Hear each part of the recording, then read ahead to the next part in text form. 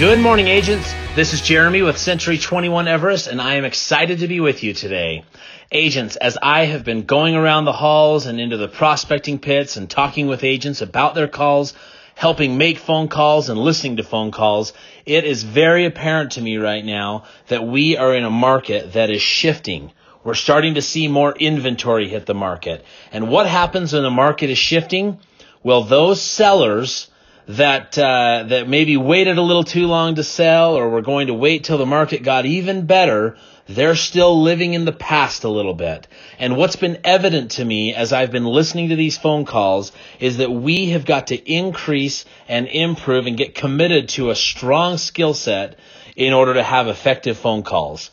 So one thing that I learned many years ago as I was a brand new agent that really changed the course of my career and helped my effectiveness when I met with sellers was learning and remembering when a seller talks to you about what their plans are, or if they're in dire need of a price reduction or just getting their house on the market, and you hear them say things like, well, I'm not really in a rush, so I won't lower the price, or we'll just see what happens, and things of that nature. Agents, we hear it all the time. May I implore you to remember, you are a sales professional. You have been charged with the job of getting their home sold, not just listed, not just a great photo tour and a great sign in the yard. You are the ones charged with actually helping them get the home sold. So what I learned many years ago is that when sellers bring these types of things to the table and objections and decide to wait and delay the process of taking action to get the home sold, what I learned was that these sellers have 5 options. Sellers have 5 options, no more, no less. So I'm going to share with you today what those 5 options are. I hope that you'll write them down, commit them to memory, so that as you sit across the coffee table and you chat with people and you're trying to tell them it's time for a price reduction, it's time to get this home on the market at the right price, and as you receive pushback, this is a great way to help people know, here are your options, how would you like to proceed? So option number 1, they can stay in the house. Sellers can stay. And if that's what they'd like to do, that's an option that they have. Option number 2 is to rent the home. Most people don't want to be landlords, or perhaps their house payment's too high to cover the rent even. Option number 3, they can sell a house. They can use their cash or their equity in the home in order to sell the home and either walk away scot-free, or they can get some equity from the home, some profit. Option number 4, they can do a short sale. Look, we don't see many of these days. They're starting to pop up a little bit more, but we don't see many of them right now. And then option number 5, they can foreclose. Now think about it. I know some of you might be thinking, well, you could do a lease to own and you could do this and that.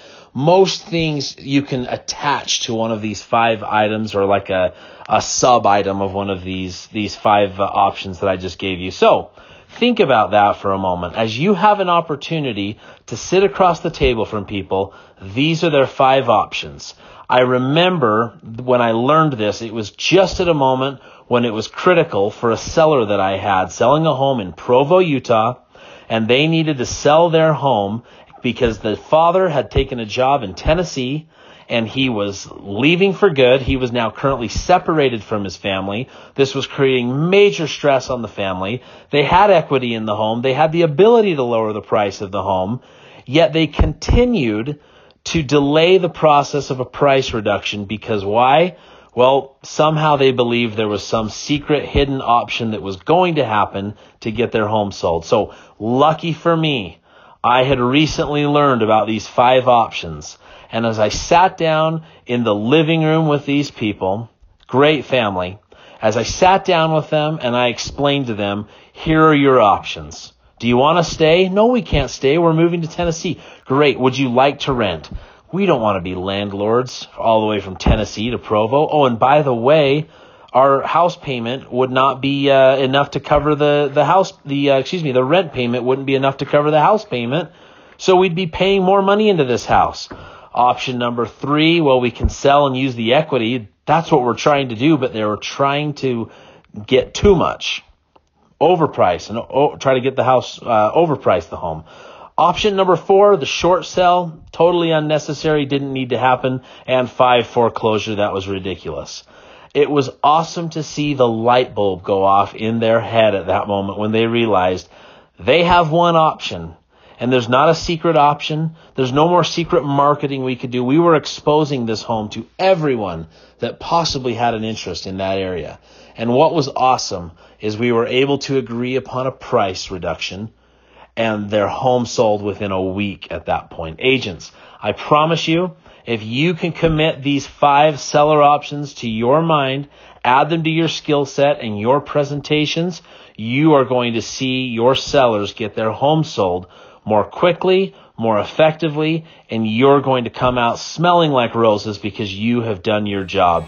So consider committing these to memory. Consider sharing these options with your clients when the need arises, and you'll see great things happen. Agents, thank you so much for listening today.